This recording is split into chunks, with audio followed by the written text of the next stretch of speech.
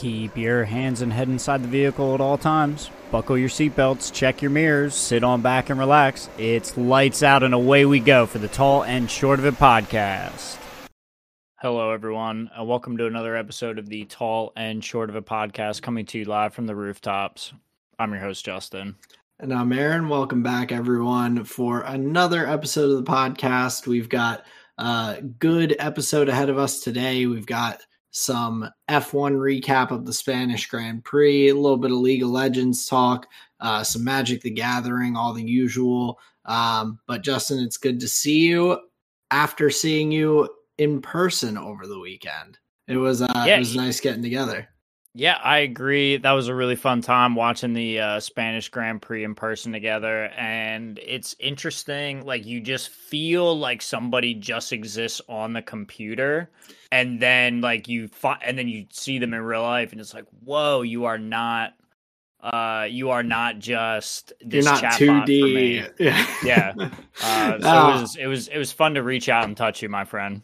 Yeah, well, I mean, I was saying it to Colleen afterwards. It's funny because we haven't seen each other in person in a bit, but because we keep up and do this every week, I was like, it just felt like we had seen each other like a week ago. Like we picked, It's so easy to pick up and everything, and it was cool to get to watch in person with you and Sarah and everything. It was a fun time, lots of good food, and good hanging out. So big time agree. Yeah. So that actually was my rose this week. So I can lead us into the rose, thorn, and seed. It was talk about it. Getting to hang out. We had some breakfast, made some casserole, made some bacon, had some fruit and all.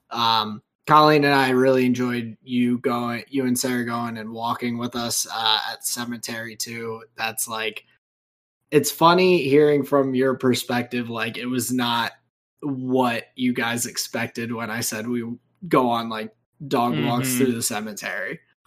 Yeah, and she had doubled down on that comment again, and there are a bunch of smaller ones around us, but I'd never been to one that's like that has walking paths built through and large enough that you could film movies there and use that cemetery as a cinematic piece in your films. So yeah, I thought that was fun, and we commented later about the music playing when we walked up. That was unexpected. Yeah, and it was like, wait, are we in the right place? That's what it very much felt like. It was a bit jarring. Great cause that they were sponsoring and everything, but I was expecting a quiet, peaceful walk in the cemetery like we normally see on a Sunday, and they had a little bit more going on, but nonetheless, very fun time seeing you guys, and we got to watch a pretty fun race, but it was a good time hanging out. So for my thorn this week, I had briefly said it to you kind of a minute ago when I was asking about your allergies, but my thorn is that I am concerned about a couple things with my running. My knees they're not hurting, but I can feel them a little bit more, just I guess in general, it's not pain, but I can physically feel that there might be some inflammation or something. And I don't know if that's from my bike ride that I went on with the repetitive motion of flexing the knees more. I have no idea what might have triggered that to be a little more tender, but I am a little worried about that. But also with the race that I'm running being next weekend, I'm a little concerned about the wildfire smoke from Canada that has made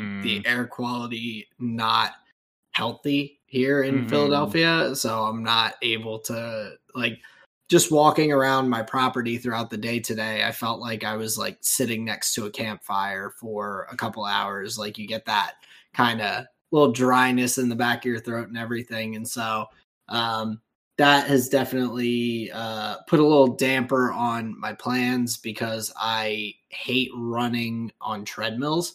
So even though that's an option, I don't know if I'm going to take it because I also don't think that will be good for my knees.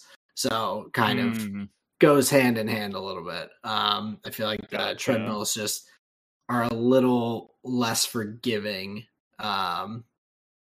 than just running on normal pavement that's not moving. Yeah, I think it's a little higher impact, and especially if you're on to like if you get onto like grass or like dirt sections, it becomes even less impactful Right. on your knees. You know, that's like where it's like really, you know, cushiony to run on. So yeah, you're right. You may experience some more like knee discomfort with the treadmill. So you're seeing like, you know, you're kind of damned if you do, damned if you don't in one scenario here. Yeah, a little bit because in different ways, if I do the treadmill, then I might cause my knees to start acting up a little bit more. But if I don't run at all, then I'm gonna struggle a good bit probably next week for the race. Not that I have any. I have like a target goal for myself, but I'm not like competing for anything in particular. I just wanted to have a motivation to go out and like start running and working out again. So in that sense, this has definitely worked, but I also want to hit my goal like time. So we'll see how that goes next week. But hopefully I can maybe take a little bit of a rest and get back at it in a couple days. But with that, I am going to be up in New York for a wedding this weekend. So that is my seed for this week. I'm looking forward to it, but I may have to see if I can find a little bit of time to go out and stretch the legs a little bit. But otherwise, looking forward to a very fun weekend ahead. So that's my rose, thorn, and seed for this week. Yeah, I'm curious with the knee if I wonder if like a knee brace is indicated here as a little bit of support. I know you like maybe feel like it's not at that point. I'm curious like if you've ever used them before, if like you know they help or not help. I haven't gone with knee braces. I wear ankle braces for basketball just to like I've rolled my ankles enough that I'm just like I want the extra support there and all. Right. With my knees though, it hasn't ever felt like it is a support issue necessarily, and maybe I'm just wrong about that because I don't know how the mechanics exactly work, but it doesn't feel like I'm getting pain from any sort of like side to side type movement where I feel like a brace like holds you a little bit more steady with your form. Like lateral movement. Yeah, like lateral movement doesn't seem to be like that something that's affecting it. So I don't know if I need the extra support as much as I need maybe a way to fight the inflammation a little bit better, which because I'm allergic to anti-inflammatories, so I can't take like ibuprofen or Advil or Aleve or anything like that to like medicinally help with the inflammation. Right. I've tried CBD before, but it didn't seem to do a ton. But at the time, that was because I had broken my collarbone, and so it was a little bit of a different scenario. Right. So I've just always kind of stuck to like turmeric pills and stuff like that to try and naturally deal with it. Gotcha. So you are like managing it with a supplement as well for like anti-inflammation. Yeah. Gotcha. So you're okay. I could probably ice a little bit more. That's probably not something that would hurt, but yeah. Well, I hope the combination of therapies that you do help it, or at least keep it to a workable level, at least till you're done the race, and then you can give it some rest, like you were talking about. Yeah. yeah, I'll stop with the diagnosing here. I'll take you through my rose, thorn, and seed. My rose here as well is the walk through the cemetery. That was super pleasant, super peaceful. And there's a sense in which getting the dog out for a walk is a little bit of something that we were missing out on as well. So yeah, that was just a really nice time. And so that's my rose for the week. My thorn, I am just continually wanting things to be done yesterday. I need immediacy. I just because I'm putting effort in, I think that the whole thing can be solved. So just trying to be aware of impatience and do my best to, rein it in and understand that things get taken care of in a process and in their own time. And sometimes you can't really rush that. Yeah, it's tough to not feel that way though. Like especially even with problems and issues, a lot of stuff in most cases can be resolved pretty quickly between the internet and like customer support and things like that are available to us. It's definitely different from I think back probably our like parents' generation. You couldn't just call up a company that made some product in your home necessarily and immediately talk to someone to troubleshoot something or figure something out. But we get so used to being able to do that or Google something and figure things out that having to go through a slower process is it makes it more frustrating than if it was like a typical thing we deal with. Big time, Yeah. big time. And yeah. I was like I was telling you over the weekend, I was dealing with that with our internet provider at my my community. It took me 5 to 6 hours of my Monday to get this person's internet up and running and all. And it was like yeah, I was just miserable by the end of it because the waiting for people to do things or talking to the right person or whatever is not the most swift process in most cases. Yeah, it really breaks an individual down. So that's my thorn here for the week, and then my seed is part of that thorn. I was given a little tidbit of hope from a friend, and a good in the meantime fix is going to be an internet hardline, just an Ethernet cable straight into the router. So I went out, got a 50-footer today, ran it from the office up into the ceiling, and then drop it down like right above the router. So it's like neat out of the way. Don't have to like run it through, just like, trip on it, break our necks. So it seems like this is going to be a pretty good solution, at least until I figure out a final fix. But yeah, nice little. It feels like more than a Band-Aid type solution, because even if I never get the wireless thing figured out, like this can be a long-term solution. Yeah, not the like prettiest necessarily or whatever the case, but yeah, so I gotcha. Overall, definitely works. Definitely happy about it. So yeah, that's my rose, thorn, seed here for the week. Pretty simple. Nice. We'll love to hear it, and hopefully the Wi-Fi or wireless situation isn't too tough to get resolved, because it's just nice to have things the way you want them. But we're here, aren't we? We're talking over the interwebs. I would say I've patched things pretty well. I would say so. But we can hop into the quick hitters for this week. So first off, we had the IndyCar Chevrolet Detroit Grand Prix on Sunday afternoon after the Spanish Grand Prix.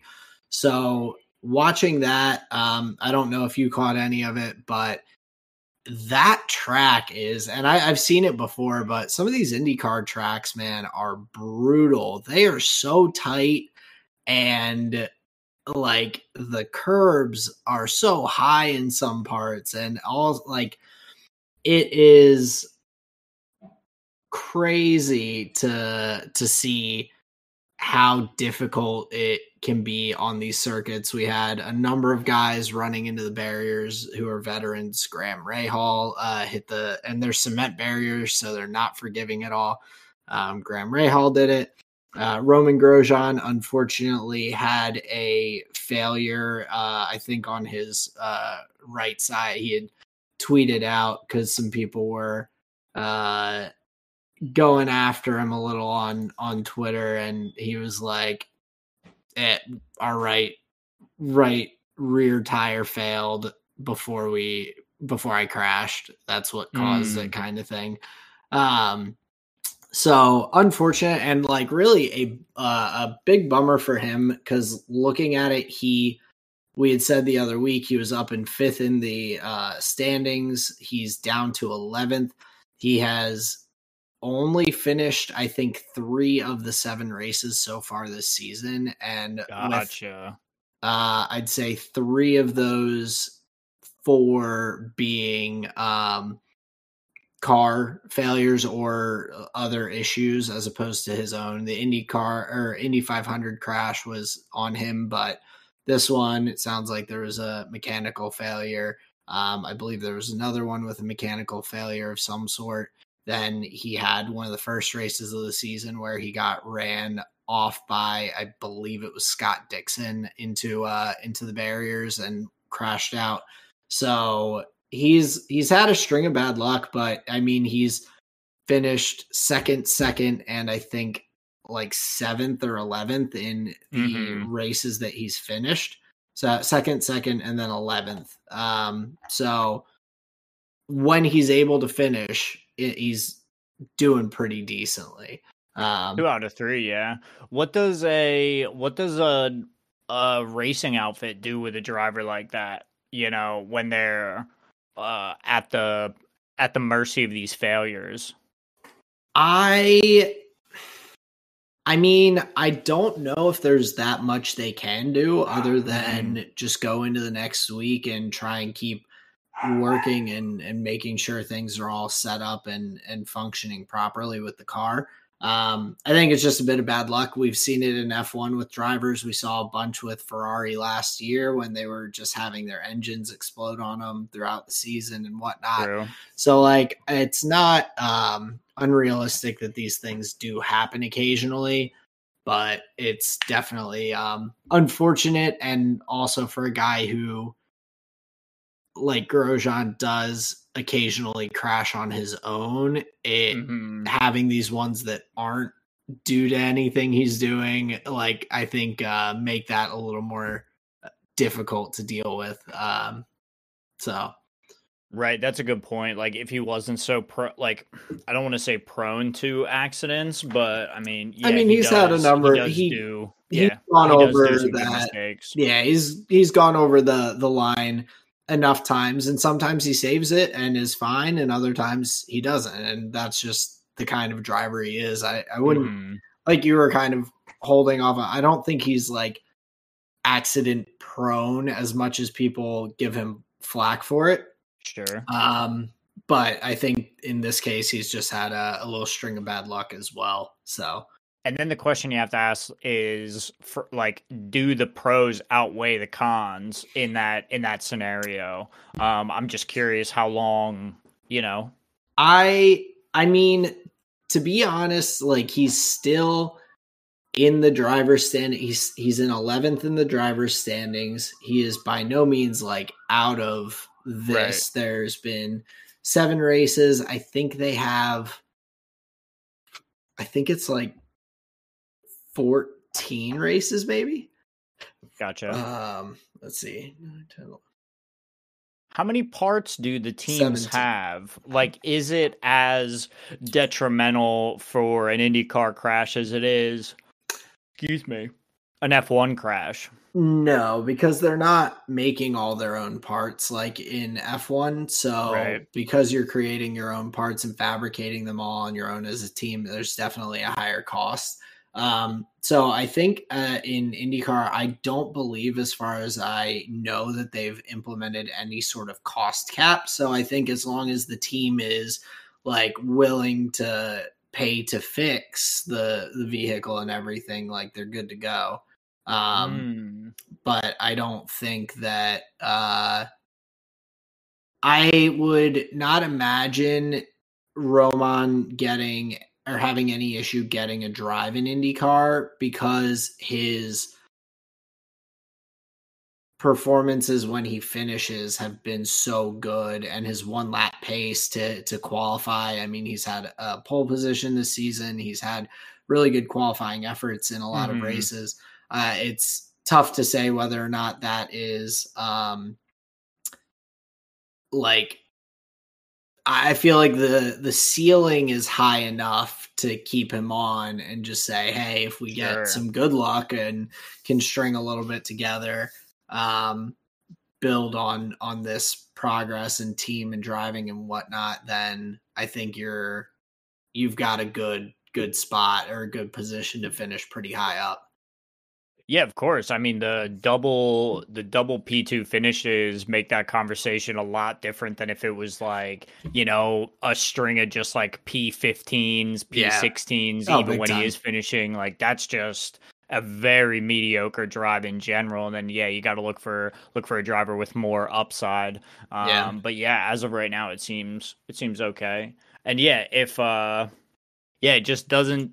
Based on what you're saying, it just doesn't seem as costly for the accidents. So maybe, you know, they're able to be a little more forgiving or whatever. But yeah, just that was a total derail off the Detroit Grand Prix. Continue. Yeah, well, and it was just it was a good one to watch overall. I enjoyed checking it out. Like, it is so different from F1, and after watching the Spanish Grand Prix that's got these big massive runoffs and seeing them just weaving through the streets of Detroit with these cement barriers, it was a very stark contrast to what I feel like we're used to in Formula One.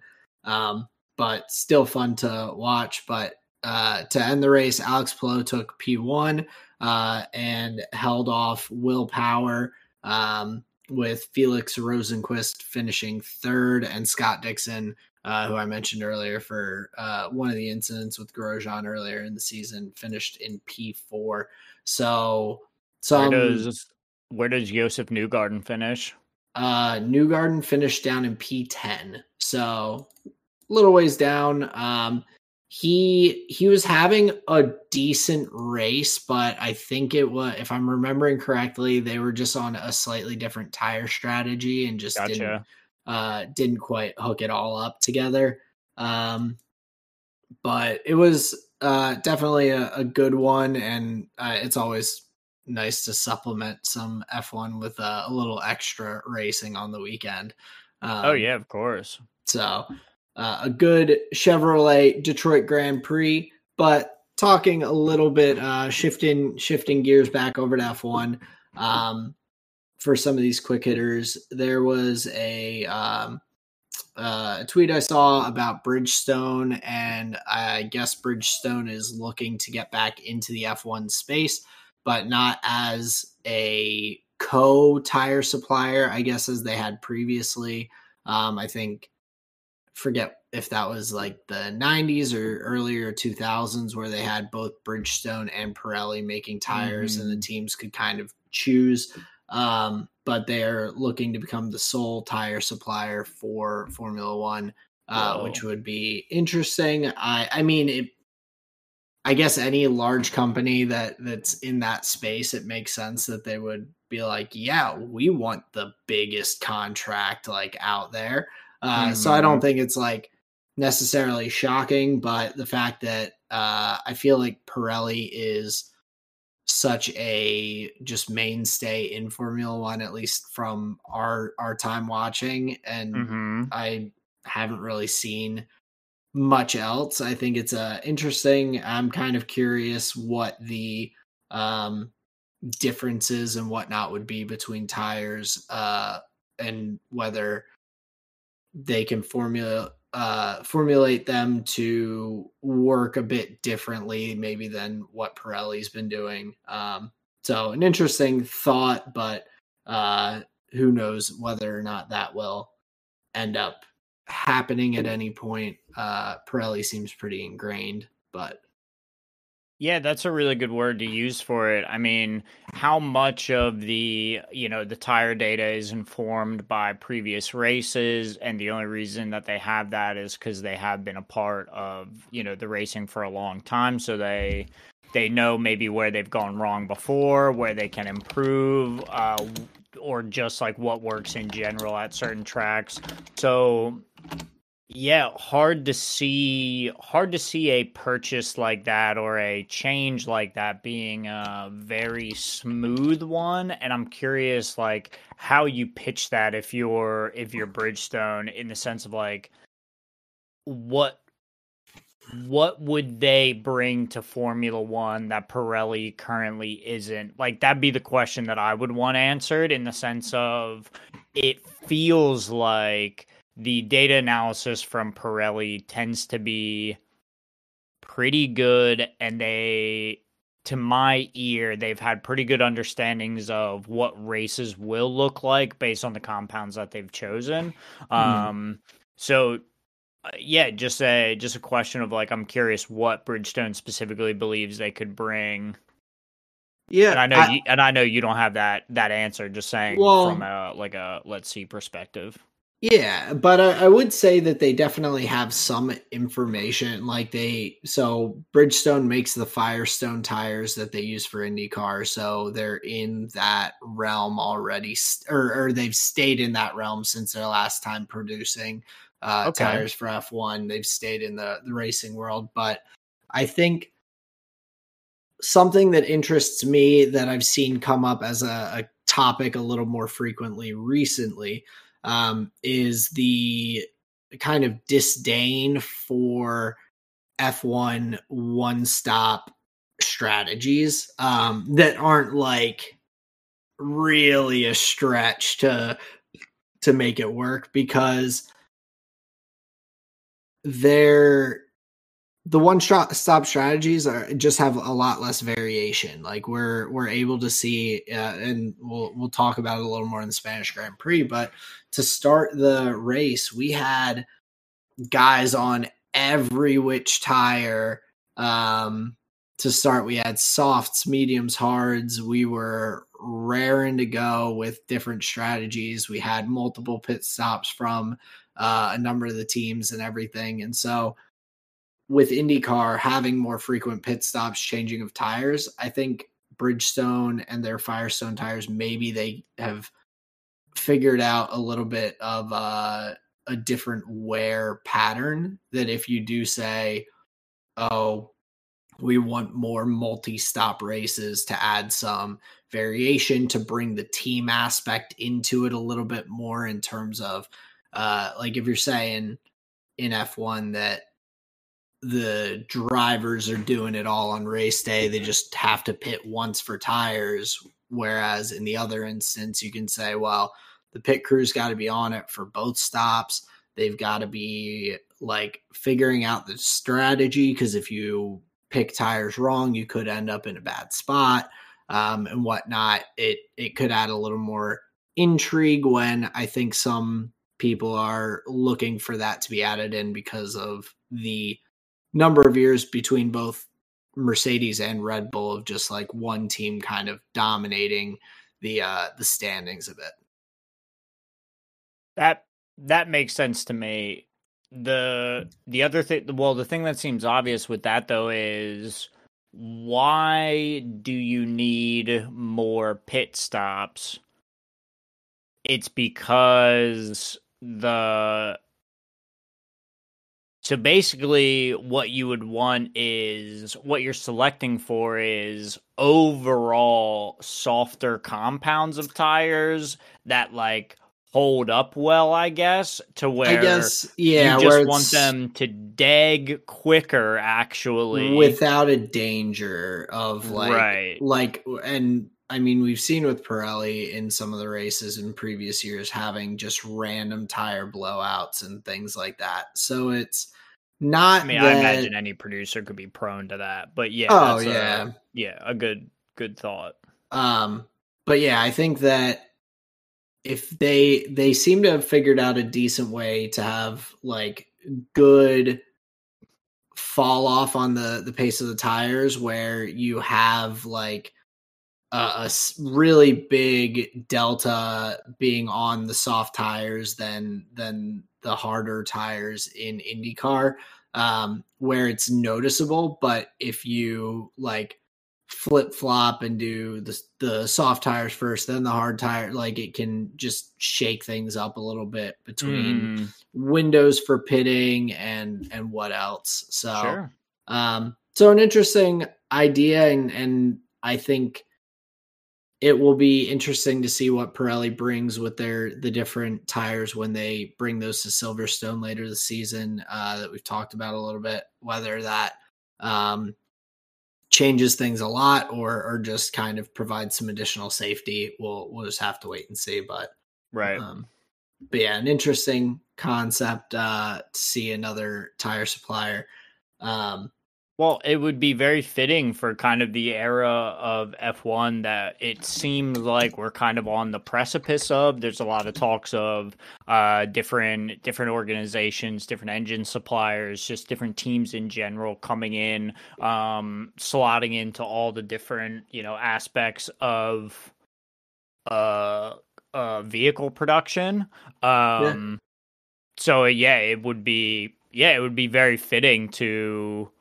It seems like for this era to say like, we're changing that too. Based on what's going on, I wouldn't really be surprised. I guess my initial woe was just kind of like, I guess that wasn't even something I had thought of. I was just like, Pirelli makes they make the tires. That's what happens. But yeah, I guess everything has a price. Yeah, and one of those things is the South African, the plans for a South African Grand Prix, unfortunately has been put on hold because of the country. So South Africa has, I guess, closer ties to Russia currently with their political whatnot. And so that has delayed South Africa being added onto the F1 calendar, which is definitely a bummer in terms of that. Maybe there's other African race locations, but like I know we've mentioned before, I think Lewis, Max, a couple other drivers have said it would be neat to add another continent to the racing schedule and everything with Africa. So definitely a tougher situation, but F1 definitely has made their been vocal about how they feel in regards to ties with Russia, including like Mazepin and all previously. So I guess it's not too shocking. If you're gonna be a bully, you don't get to race on the playground. Yep. So, or if you're friends with the bully, apparently. Right. So that means that the Belgian Grand Prix at Spa most likely will be the track that does stay on the calendar to maintain that spot. So I think that was the biggest competition for it at the time. But then to move on to a little Mercedes talk, it does sound like from reports that George Russell signed a contract extension with Mercedes through 2025. It's also been reported that they are finalizing a deal with Lewis to renew his contract. So all the Ferrari rumors and everything may have been for naught, but it made for a fun little thought experiment, though. Oh, yeah. So we'll see once things get announced and solidified, but it sounds like things are moving right along for the Mercedes camp. But one other person outside of those two drivers that was a big help, apparently, I saw that Mick Schumacher was doing a ton of time in the sim with the new car and everything for all the aero to test it out, was up till doing sim time till 2 a.m. leading up till the Spanish Grand Prix, getting some laps in for the boys to share some data and all. And I just that it was funny because I feel like that's what a reserve driver's job is. So I'm like, why is he getting all this praise like from Mercedes and like these people for doing it? And I'm like, I guess they're just trying to get him a contract, get him in a car. Yeah, that's exactly what it is. Like they're just trying to keep his name in the zeitgeist. That's what it felt like. I mean, I yeah, don't hear. I feel like I don't hear about any other reserve driver other than Danny Ricciardo because he's Danny Ricciardo, right. and Felipe Drugovich because he's been on a number of the post-race like shows, sitting down with them, talking about that as Aston Martin's reserve driver. Right. And I was just going to follow up on the Aston Martin part of it, where like that's a good one to have on because they are kind of this rising organization. The massive move from from Alpine to Aston Martin with Fernando Alonso. So yeah, that one makes a good amount of sense because Aston Martin itself was in the news a good bit. Yeah, so it makes sense, but I feel like for across the rest of the teams, like you don't hear anything about the reserve drivers. That's a good so point. It stuck out to me. I'm like, why is Mercedes like hyping? I'm like, they have got to be like just working on finding him a spot back on the grid and everything. Which, hey, I appreciate it. I can't blame them for doing it, but it caught my eye as being a potential like fluff piece to boost his stock a little bit. Yeah, no, that's exactly what that sounds like to me too, where it's like, yeah, he's just doing his job. Yeah, but he did it so well for the team, Justin. Dude, that'd be like if Red Bull came out and was just like, Adrian Newey designed our car. Yeah. Whoa. Yeah, did he really? No way. Yeah. I don't believe it. Max will be driving at the Canadian Grand Prix. What? Okay. Color me surprised. Exactly. But yeah, I thought that was kind of funny to see. And then to round out my little Mercedes chit chat, they're looking to be bringing and this is something that I also wanted to slightly go off on a small tangent on, but Mercedes is planning to bring a new floor, new rear new floor, new rear wing, and new front wing for their car to Silverstone. And so big upgrade for Silverstone. And then Fernando Alonso came out and said that Aston Martin is planning on bringing some major updates to Canada and Britain at Silverstone. So my question is, like, do you think that teams target their timelines with upgrades and things for like quote unquote home races? Because it seems like Mercedes oftentimes, like, Silverstone is their like target. Last year it was, we want to be able to, Lewis saying, I need to see that we're able to start trying to compete for race wins by Silverstone and like wanting to like get it for that home race. Making big upgrades or announcing big upgrades that they're going to bring to Silverstone this year. Fernando Alonso saying that they're going to introduce major updates in Canada and Britain. Aston Martin is a British company, so a home race there. Canadian Grand Prix is a home race for Lance Stroll. So like, it's almost seems like a specific strategy to make these upgrades at bigger like races for that specific team.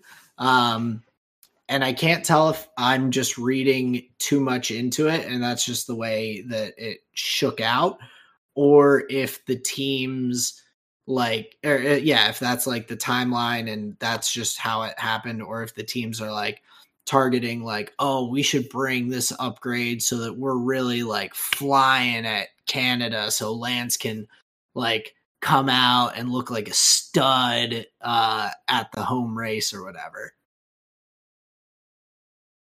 That sounds like it's not reading into it too much. That sounds like definitely conversations that like the marketing teams have and the like publicity teams and the public outreach teams and this and that.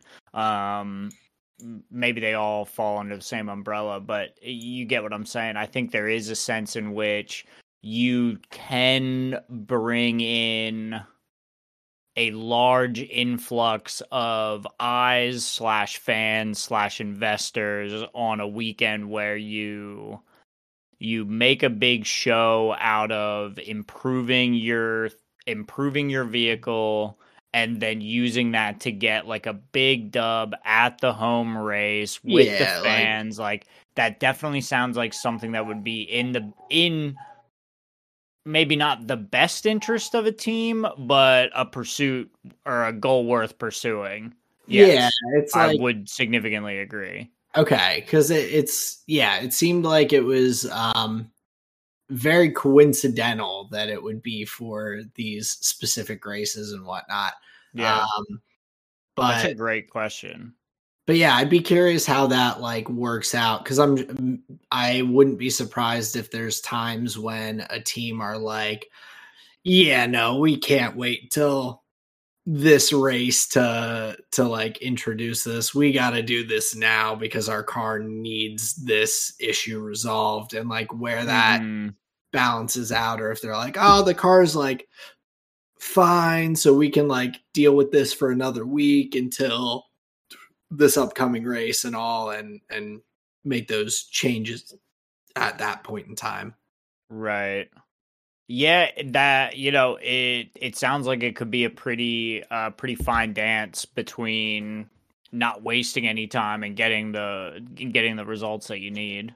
Yeah. So I'd be curious. It's something that was tickling my brain a little bit as I was thinking about it, but starting to kind of get into the race this week, just from the practice sessions. We saw a couple things that were interesting. So we saw Mercedes' new upgrades with the side pods in action. And we saw that they were able to ride very comfortably close to the ground all of a sudden, that they had struggled with a lot compared to Red Bull. There were just watching them go around the track, you could see that the car was very low to the ground, not much rake or just distance. And the car worked pretty smoothly in the practice sessions. And of course, as we get into the race, it managed itself pretty well during the race day as well.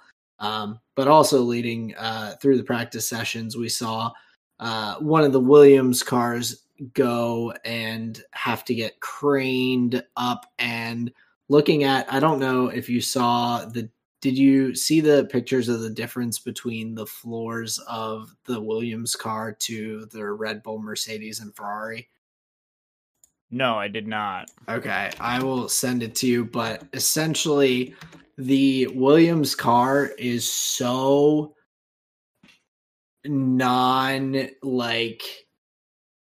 it just doesn't seem very designed whatsoever. There's a lot of the strakes, I think they're called, under the car missing, or just that like were not built in. The floor is just very plain and lacking. So it does make a lot of sense why they might lack some downforce and whatnot compared to the other cars that we've gotten to see the underbellies of a bit. Gotcha. Yeah. So it looks like the Red Bull, Mercedes, and Ferrari, it looks like they've all used these, you use the term strakes, like in the floor to like specifically direct different airflows where the what's this, the Williams you were saying? Yeah, the Williams. The Williams, yeah, it's not utilizing them like down like the mid or the rear of the car. It looks like it has a couple some at the front, but not even as well integrated as the other three that we mentioned. So yeah, it seems like a lot of what would you say? uh like a missed opportunity here in development. But then again, this is an example live in action of the budgets that these teams have to work with and the difference, and seeing that, interestingly, Williams, like, they're able to put two cars on the grid. It's like, I'm not going to say competitive, like, to win races, but it at least is quick enough to belong there in that set of 20 cars. So it's interesting that they're able to find pace in other ways, but yeah, obviously not in as a commanding way as these other three. But yeah, that's, I would just say, kind of a live in person example of the differences of the amount of money that these teams are able to spend.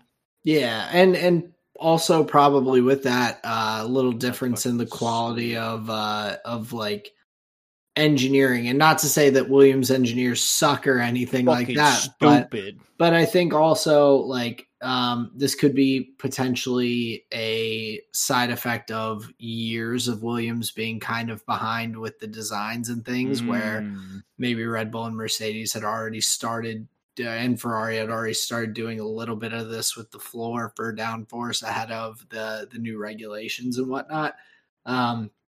But I'd be curious, now that we've seen some of the different cars, there's these images that the engineers can study and try and figure things out and whatnot, if we'll see some of these other cars like the Williams or Alfa Romeos or whatnot, try to utilize some of those same concepts to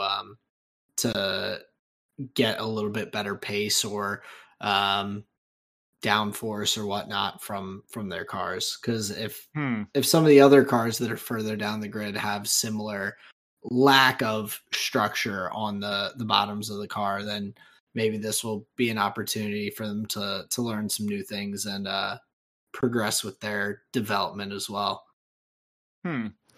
Do you think there would be that wide of an engineering gap that people would see those photos of we'll say the top three cars and be like, holy shit, we didn't even think about slats down there? I don't know if it's we didn't think about it, but it, like you said, it could be a budget thing, but it could be a budget thing in regard to not necessarily like, or even just the like testing and whatnot that has to go through for them to like make sure it's going to work the way they want it to.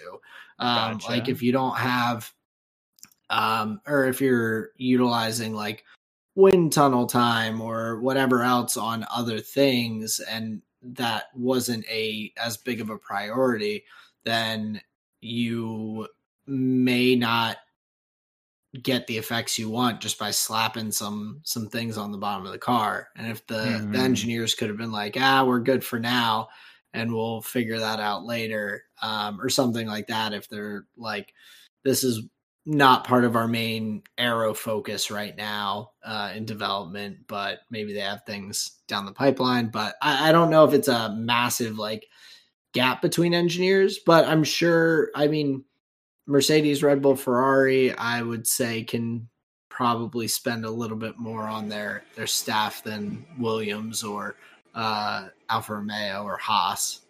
Sure. Or that engineers would prefer to go to those teams because they're the most successful teams at the moment. So that could be another reason too. Yeah, I mean, that all of those points make sense to me, but it's interesting to see, just the difference. That to me looks like the difference between LPL and North America. Looks like a pretty big gap to me too. Yeah.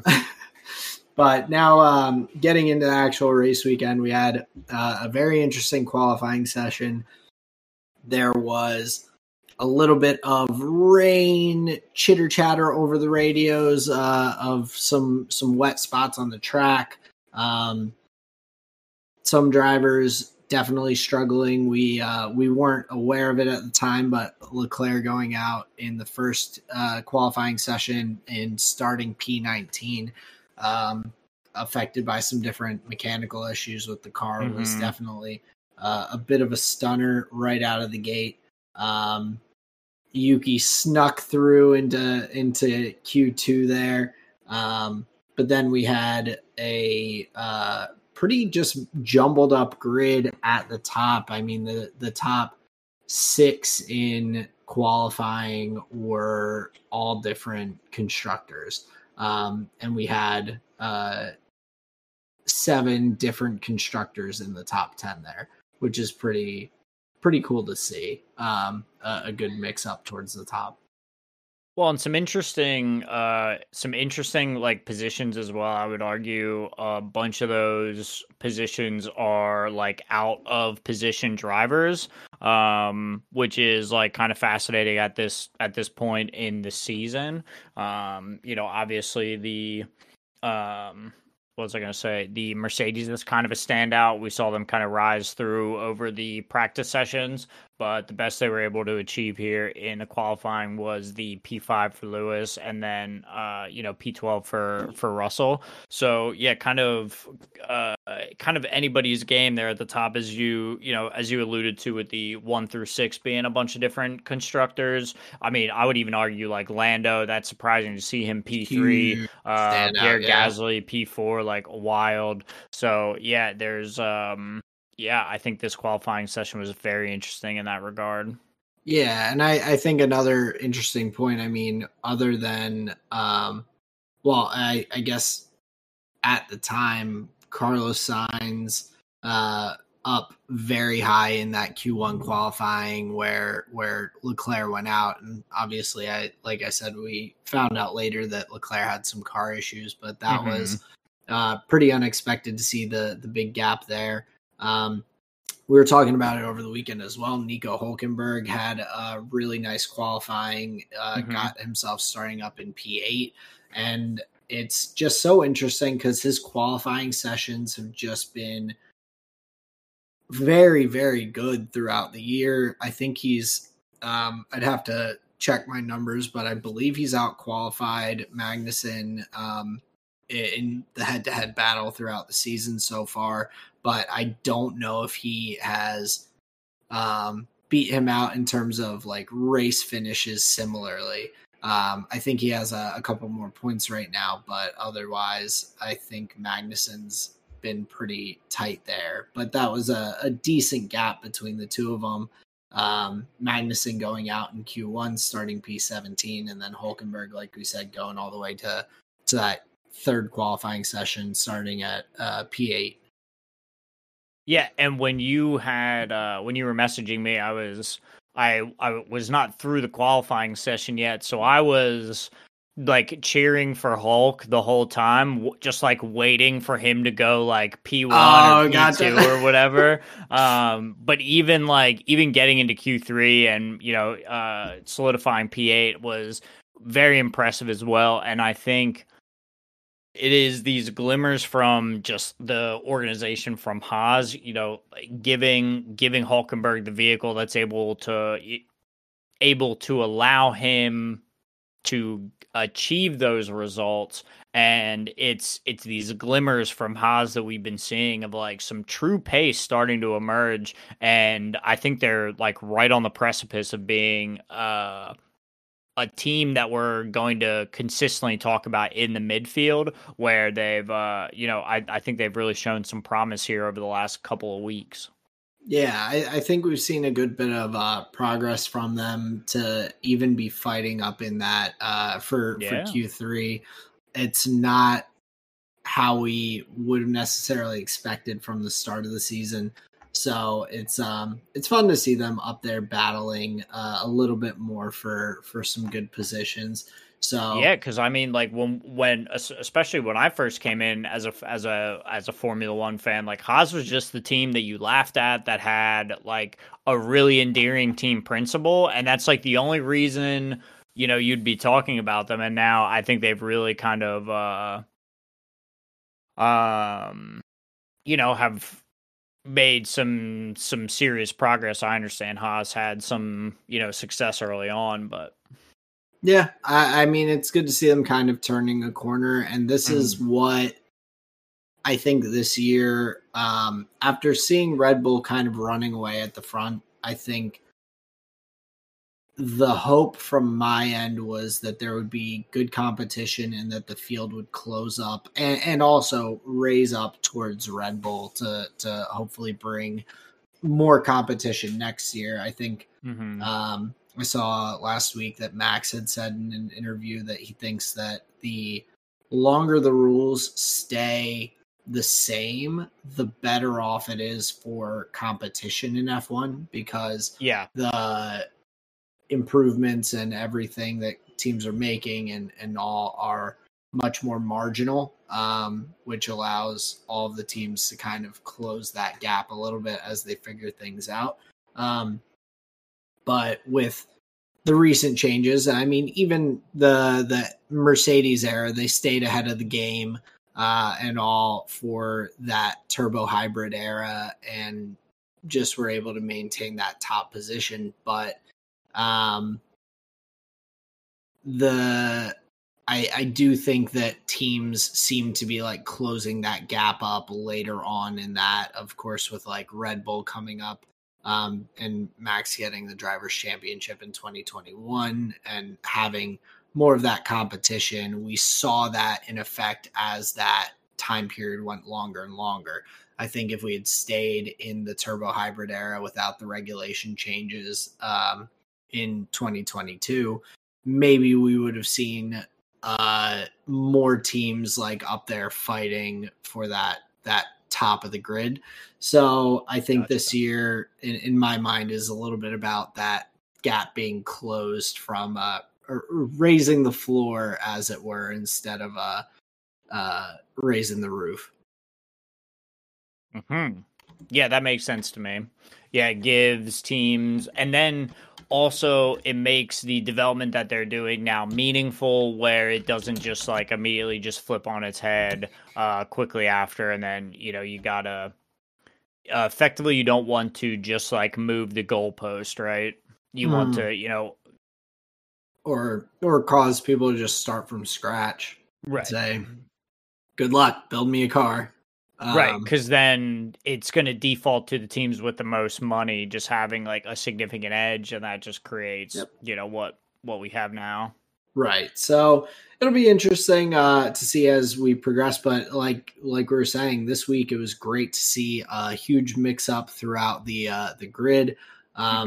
We unfortunately did see our friend, Mr. Pierre Gasly, get a couple of penalties for blocking drivers. I did find it pretty interesting too, watching the radio rewind for the weekend. Fernando Alonso saw Pierre block Max during the one qualifying session and everything. And you just hear Alonso go to his team and like it, I didn't consider it coming from like other teams, like calling out something that is not like in my mind didn't affect them. Like Pierre blocking Max doesn't help or hurt Checo in my mind, or help or hurt Alonso in my mind. But Alonso's like, oh, if Pierre finishes above me on the grid, I got to make sure I relay that this happened. So he's on the radio going to his team. Oh yeah. Gasly blocked Verstappen. That'll be 3 places is like what he said over the radio. And we end up seeing Pierre get the 3-place grid penalty for that. And then another 3 for blocking. I forget who the other one was. It might've been Sainz or one of the Ferraris. I don't quite remember. But a tough start for Pierre, dropping down to P10 for that starting position after a really good P4 qualifying. Yeah, and then unfortunately in the race, not really able to improve his position anymore after those penalties were applied. Still in the points, but just the lonely number one.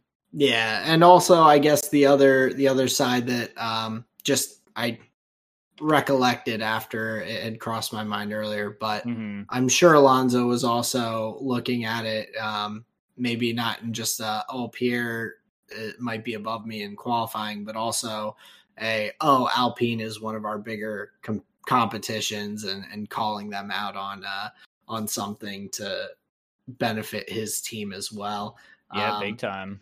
But then, of course, the other qualifying final little incident. So I looked back to see our lovely little Mercedes scrap that we saw during qualifying, and so I was wrong when you and I were talking, but George was the lead car, but Lewis was had DRS, had the slipstream, and was trying to kind of go around him, and George just drifted to the side and pushed Hamilton off onto the grass, and caused a little bit of damage to the carbon fiber on his car.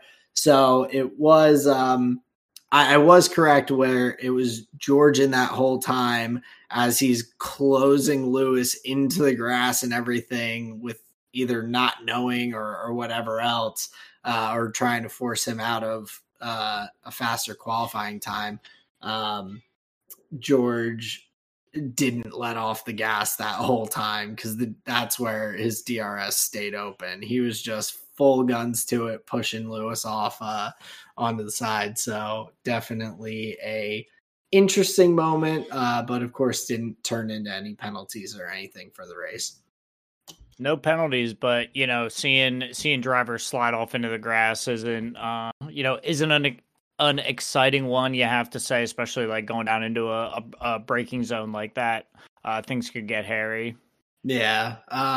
But we ended up with a still pretty mixed up starting grid. And I guess we were looking at Sunday. There were announcements of, there may be rain, there may be this or that. They always like to tease it, just to make us wonder if it's going to get shaken up like we saw in Monaco. And then, of course, as the race got started, we had George going, is that rain? No, it's just my sweat on the inside of my visor.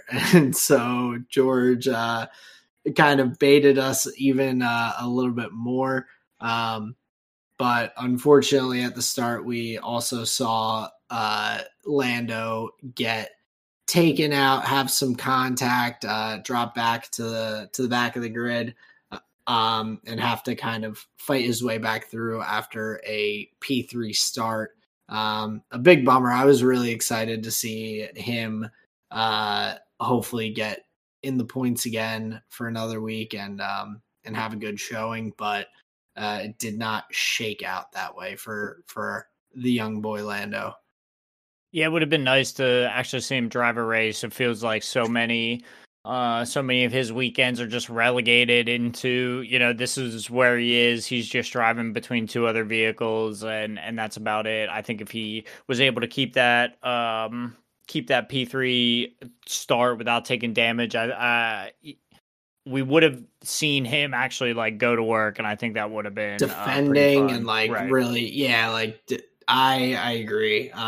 But I mean, it's exciting to see that he had the pace to get that finish. Like, he was shocked. Sure. On the team radio after qualifying, they were like, P3, and he's like, what? They're like, yeah, you're still P3, because I think he was, and then he put in another lap and people were finishing behind him and whatnot.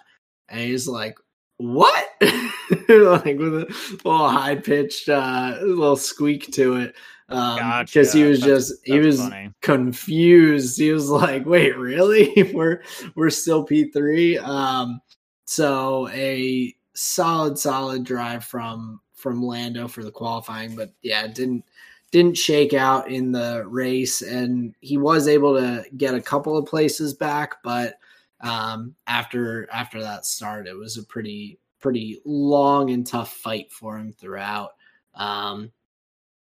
But I guess the other big shock early in the race for me was Leclerc coming in to pit for after being on the hard tires to start at lap 17 coming in. Yeah, and I'm not sure I totally understood that. Explain the strategy choice there.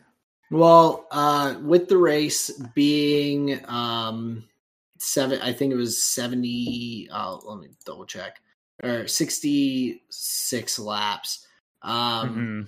They were expecting I think the medium tires or to last like in the 20 lap range. Okay. And so starting on the hard tires, you're assuming that he's going to go and put in this like big stint at the beginning, like 30, 40 laps and whatnot, into the race before he pits, where like Max, for instance, looking at the pit stop strategy, we had, um, so we had Leclerc pitting on lap 16 off of the hard tires to put on soft tires, where Max was on the soft tires to start and didn't pit till Hmm. lap 26. So Max lasted 10 laps longer on the soft tires. Like the whole point of starting on the hard tires is to like stay out there longer without pitting and like find a pit window, maybe make up some positions on pit strategy and whatnot. The soft tire people pitting before you just hang out there as long as you can. And they were coming in way sooner. So it was just a bit odd for the strategy because otherwise it's like if you're only gonna drive 16 laps on these tires, put the soft tires on because you'll just be Hmm. faster for those 16 laps. Like you're kind of wasting it where if you drive the soft tires to 26 laps like Max did, Hmm. at that point the hard tires should be much faster than the softs that are like have had a lot of dag and are worn and need to go. The hard tires should still be kicking pretty good.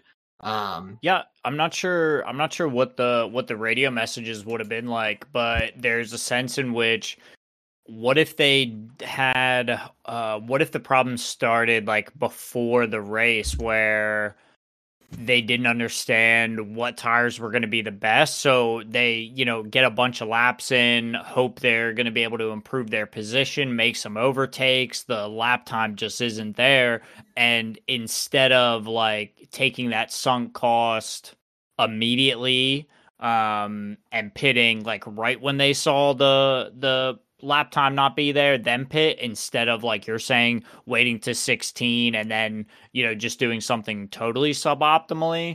I'm willing to bet that that feels like a misread of what their lap times were going to be on that tire, and he just wasn't able to improve his position to the degree that warranted, that tire choice, and then they just swapped them too late. yeah, I mean it's I get what you mean. I think it might have been a bad read, but I also think Ferrari's strategy is still having some issues. Later on for the second pit stop that Leclerc did, he was during the radio messages, he was like, "Oh, I want to go on the soft tires." Then his his pit wall was like, "Oh no, we want to put you back on the hard tires." That didn't work, Mm, and uh, Leclerc was like, "No, I want the soft tires," and the pit wall was like, "Okay, yeah, we'll give you what you want," and then they put the hard tires on anyway. So it bro, that's seems, fucked up. yeah, and I mean, like we've seen that before, and I thought it was fucked up at the time too. We saw it with Mercedes a couple years ago. We would see Valtteri go, "Hey, put me on the opposite of whatever Lewis gets in terms of tires. I want if he goes for the medium tires, I want the hards, or they're both starting on mediums, and he's like, if he goes for the softs, I want the hard tires." And then the Hmm. team's like, "Nope, this is the optimal strategy. We're putting you both on the same thing." And it's like, I understand the team wanting to have the optimal performance, but you do have to like give some weight to like what your driver is saying. Like they're the ones who can feel the difference between the different tires and whatnot a bit better than you can from just watching on the pit wall and looking at lap times. So yeah, that sounds like trying to not lose any more than they already have, where, you know, if you would have given Charles the soft tires, you know, maybe you would have been able to, you know, get a little X factor out of him, improve his position a little bit more. But yeah, that just sounds like a rough day from the pit wall. Yeah, it's weird. To me, it's like they're so afraid of making a mistake that they just like force whatever their plan is. And if it doesn't work, then they're like, well, everyone already thinks we're a joke. So like it's not different, where they're not necessarily like they're more trying to avoid failure than they are trying to be successful.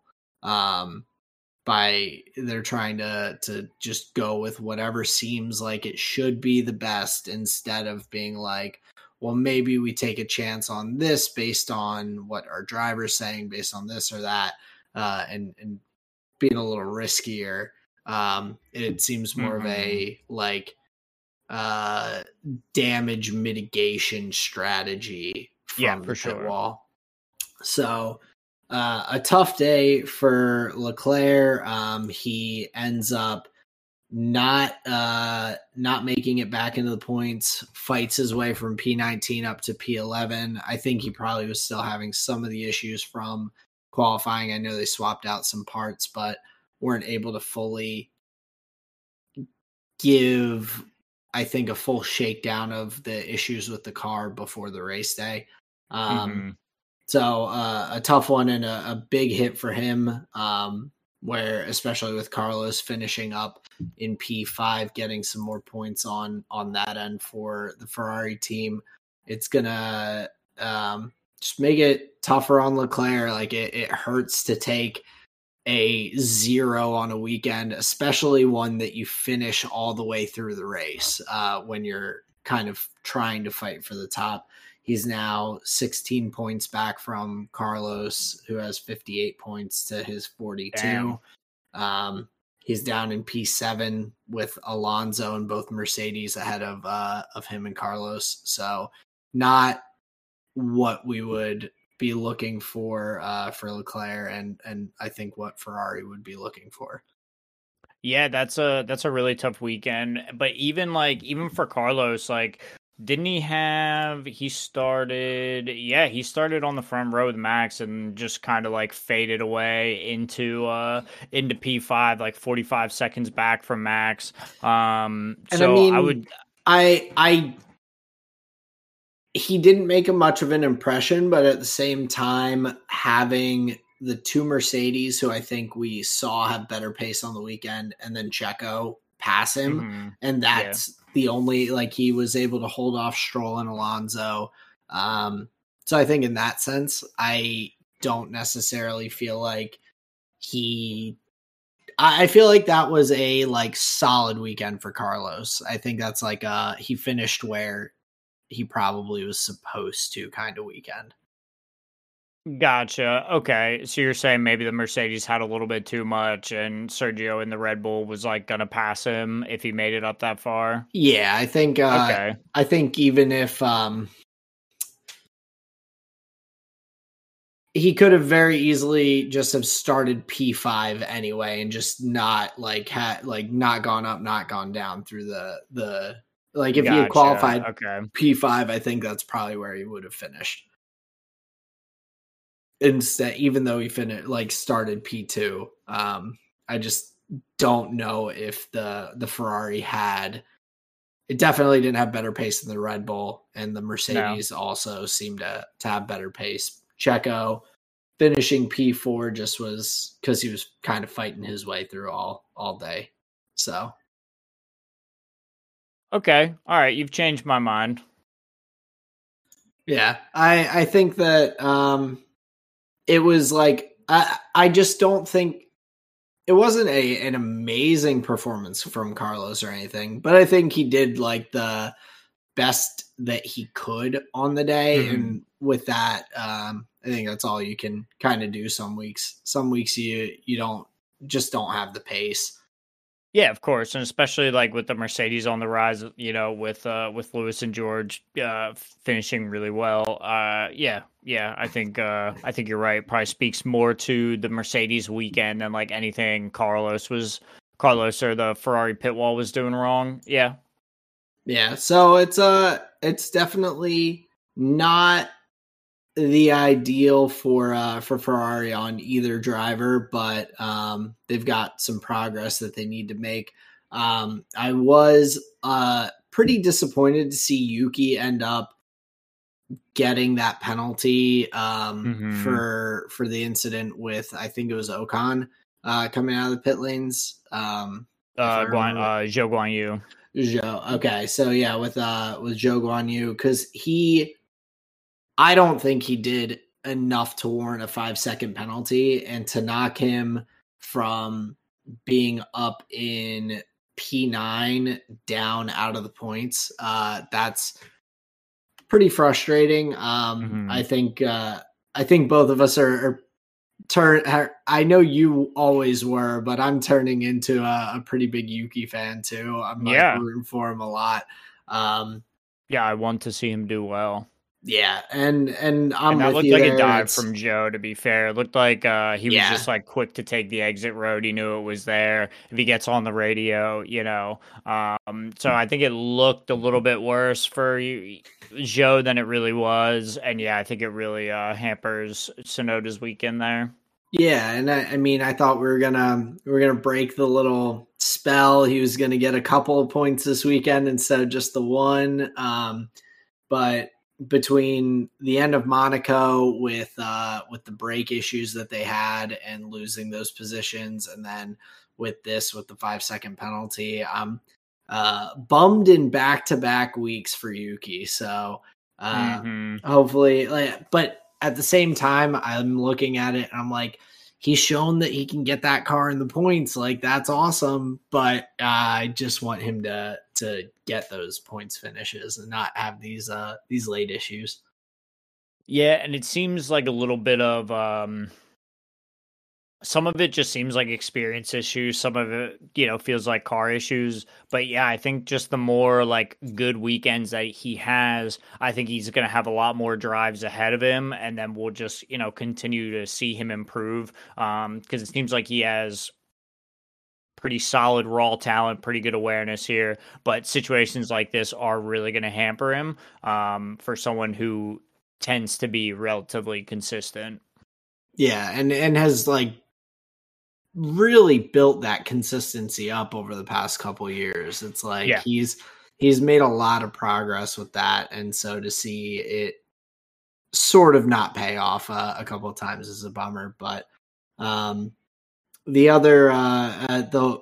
only other note that I had in on the actual race was I just found it pretty amusing.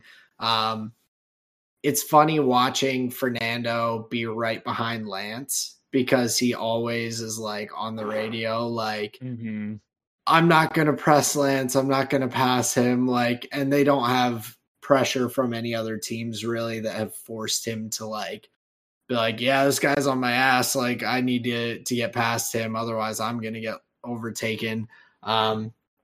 Like even on the last lap, he was only a second behind Lance, or 0.8 of a second behind him.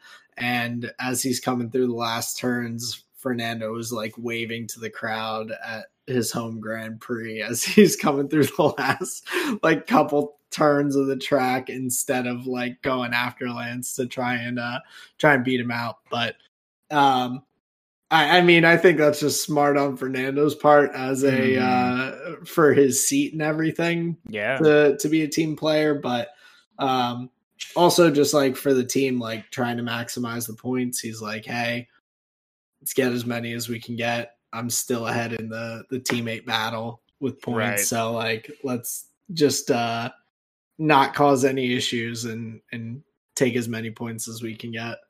Well, and you get to ham up the love from the crowd. I mean, that's yeah. And I it's think at that's fine. home, That's like pretty sporting, if you uh, ask me. sporting and like probably fun for him too. Like Yeah, he's exactly. probably like just loving all the applause and everything from the Spanish fans. So a cool weekend for him and for Carlos being a home Grand Prix and having a nice finish too.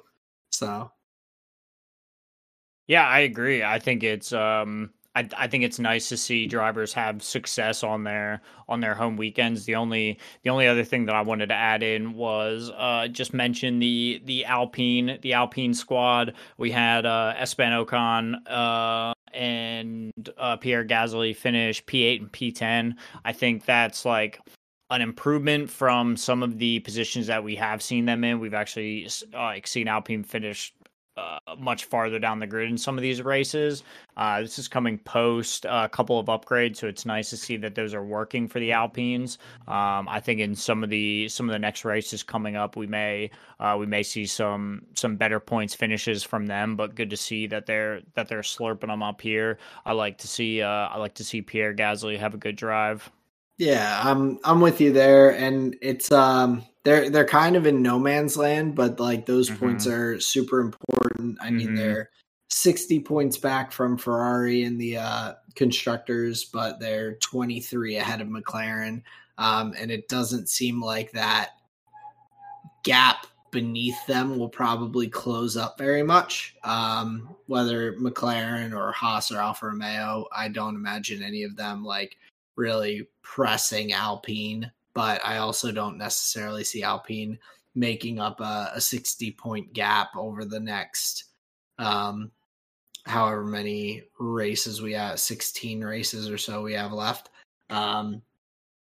So it'll be interesting to see how close they finish on either side, kind of, or if they just kind of maintain that median gap between the kind of being a midfield of their own.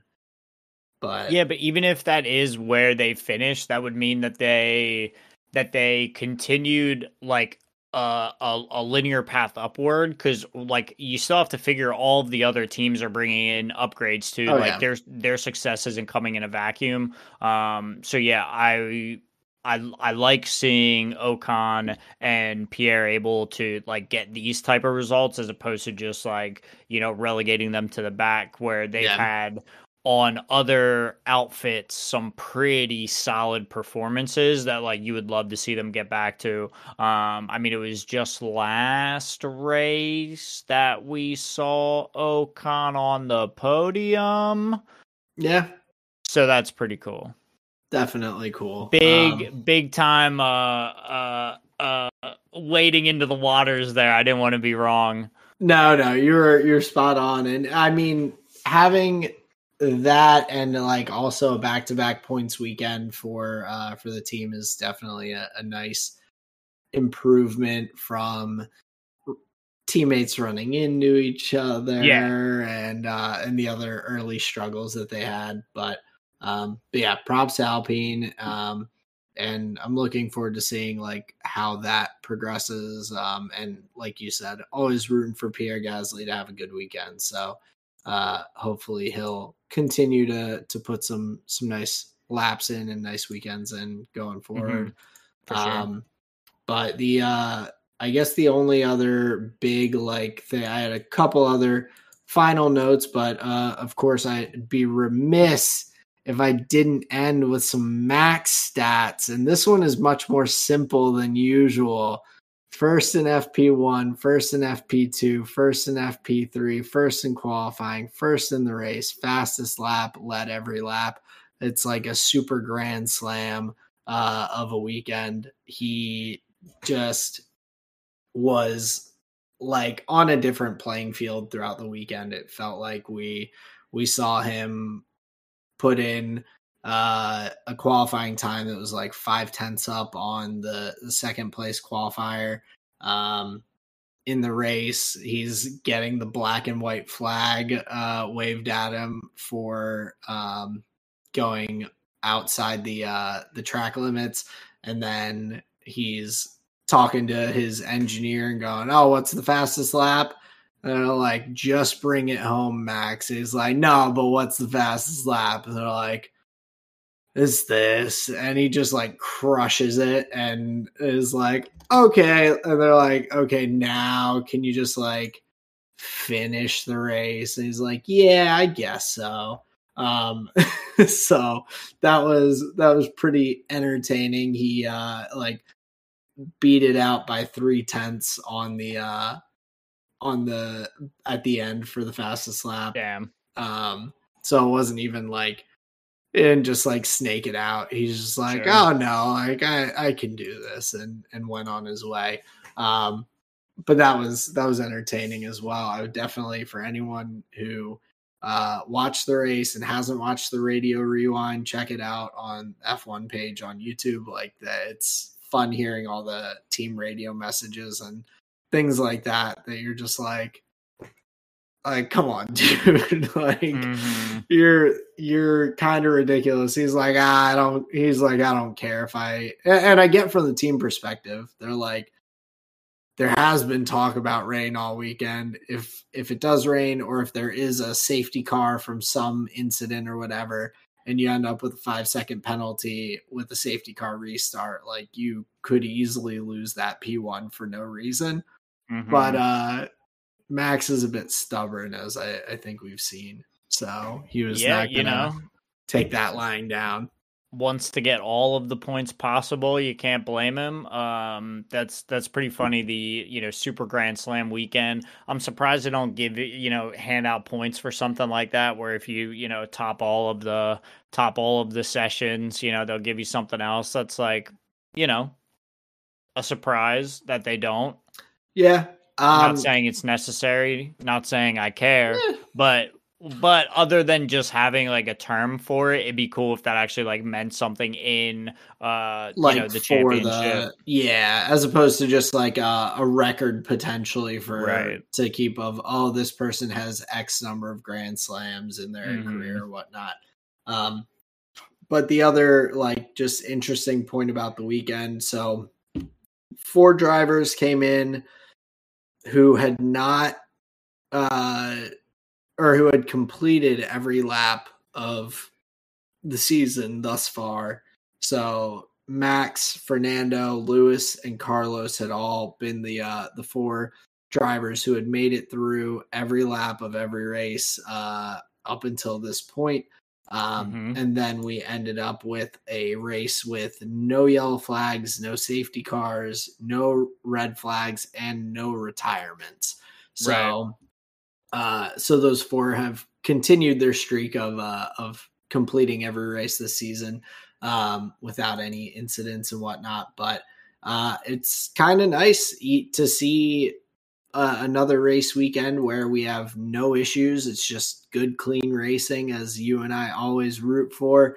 And to see that shake out pretty well for all the drivers, get some good data for teams, even if they aren't in the points, and hopefully, like we said, close that gap up a little bit.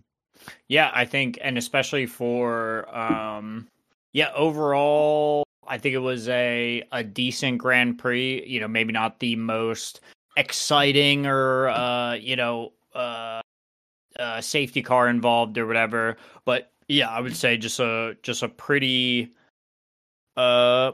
maybe quiet race, if you will. I know there was a decent amount of overtakes, but like nothing crazy happened, no significant amount of jeopardy. So yeah, just a pretty solid race for the 2023 season. Yeah, so big props to everyone for keeping it inside the lines as much as they can. No incidents or big incidents throughout the race day and everything. You love to see it, but we can, I guess, start shifting over to a little League of Legends talk. We've not got too much, I don't think, on the agenda. I did want to briefly just mention the LCS player kind of walkout and whatnot. They are still, I guess, in deliberation, figuring out what the plan is going forward entirely. It was interesting, though, because Double Lift got kind of I wouldn't say put on blast, but he was getting criticized by a couple of the F1 or not F1, the League of Legends pundits, I guess at this point. Like I Will Dominate was kind of talking about him a bit because Double Lift in one of his streams this past week basically said, oh, if it comes to a walkout or not having the opportunity to potentially go to Worlds, like I'm playing. And it's like, so Riot wins. Like they just like they can do whatever they want because he just gave up the leverage that they have of like, you need us to put on this performance to make you money, to draw eyes to the game, to grow the American user base, to get people to want to buy skins and play or whatever else or watch streams and watch ads that makes Riot money. Like the players have to be there for them to do that for a lot of it, at least, or to keep the attention of people and to just come out and be like to the public and not like just keep that in, man. Like you may feel that way, like if push comes to shove, like I'm playing, but while deliberations are going on and you're trying to like use that leverage a little bit to just be like, yeah, but like I'm just gonna play because I want to go to Worlds. Like that just screws the entire point of this in the first place. If Riot is just like, oh well, like all we had to do was put this pressure on, and then they'll just like cave.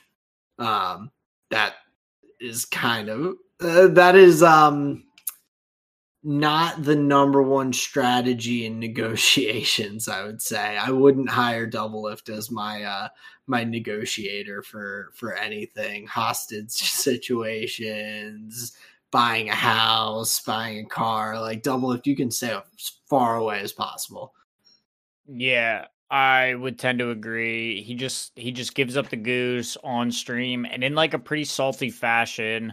And to the degree that I'm not even sure he understands like the full complexity of the issue. Not saying I do, but he's just like very flippant about it, and that's kind of a big shame. Because unfortunately, let's be real, Double Lift. Like, even if you do get to Worlds, like, this isn't a hot take, but you're not going to win. Like, it's not going to mean anything. And all it's going to be is another year where, like, oh, shit, what you actually should have done was maybe put work into, like, your home scene, and then maybe it's not you that gets to like succeed at Worlds, but maybe it's like your countrymen that get to succeed at Worlds. And you lay the groundwork. Yeah, exactly. And he doesn't want to do that. I would imagine him as a player believes he's already done that kind of thing, and he wants his big fucking trophy. But overall, man, he's not going to be the one that wins it.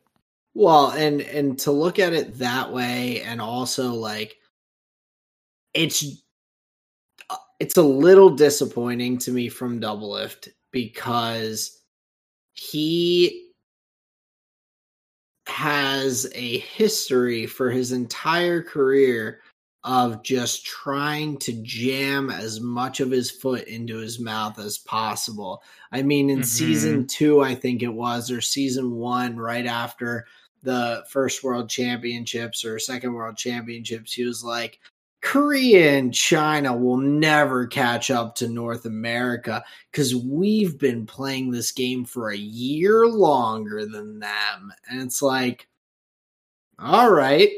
And only Asian countries have won World since. Like, it's like, come on, man. Like, you, at this point, I'm rooting for some growth to be like, hey, maybe I don't have to say every thought that comes into my brain. Maybe I can just hold this in and wait it out. But Yeah, a little disappointing to see in that sense. And like you said, so flippant. It reminded me a lot of a couple of years ago. There was almost a lockout for the NFL Gotcha. in America with the teams because they were looking to add a 17th game to the schedule. And Mm-hmm. so the conversation was like, there's a ton of players that are young who have not been in the league for much longer that were like, hey, like this is a higher injury risk to me. Like the NFL doesn't have a long longevity for the average player in general.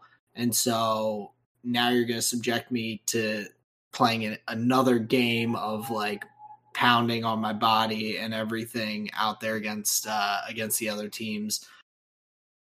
You bet like they were fighting to be paid basically whatever their salary is, like if you broke it down into a per game, like to Mm-hmm. add an extra one of that for the additional game, all these things. And then there were the long-standing players, the Aaron Rodgers and these other guys that have been around for a decade in the league who have hundreds of millions of dollars that were just like, I just don't want, like, I don't get why we have all these demands for the NFL. Like, my life's pretty fucking good. And it's like, Right. but it's not about you. It's about Mm-hmm. like the grand scheme of things. Like not Getting every everybody player, fed. not everyone in the NFL is you making $30 million a year.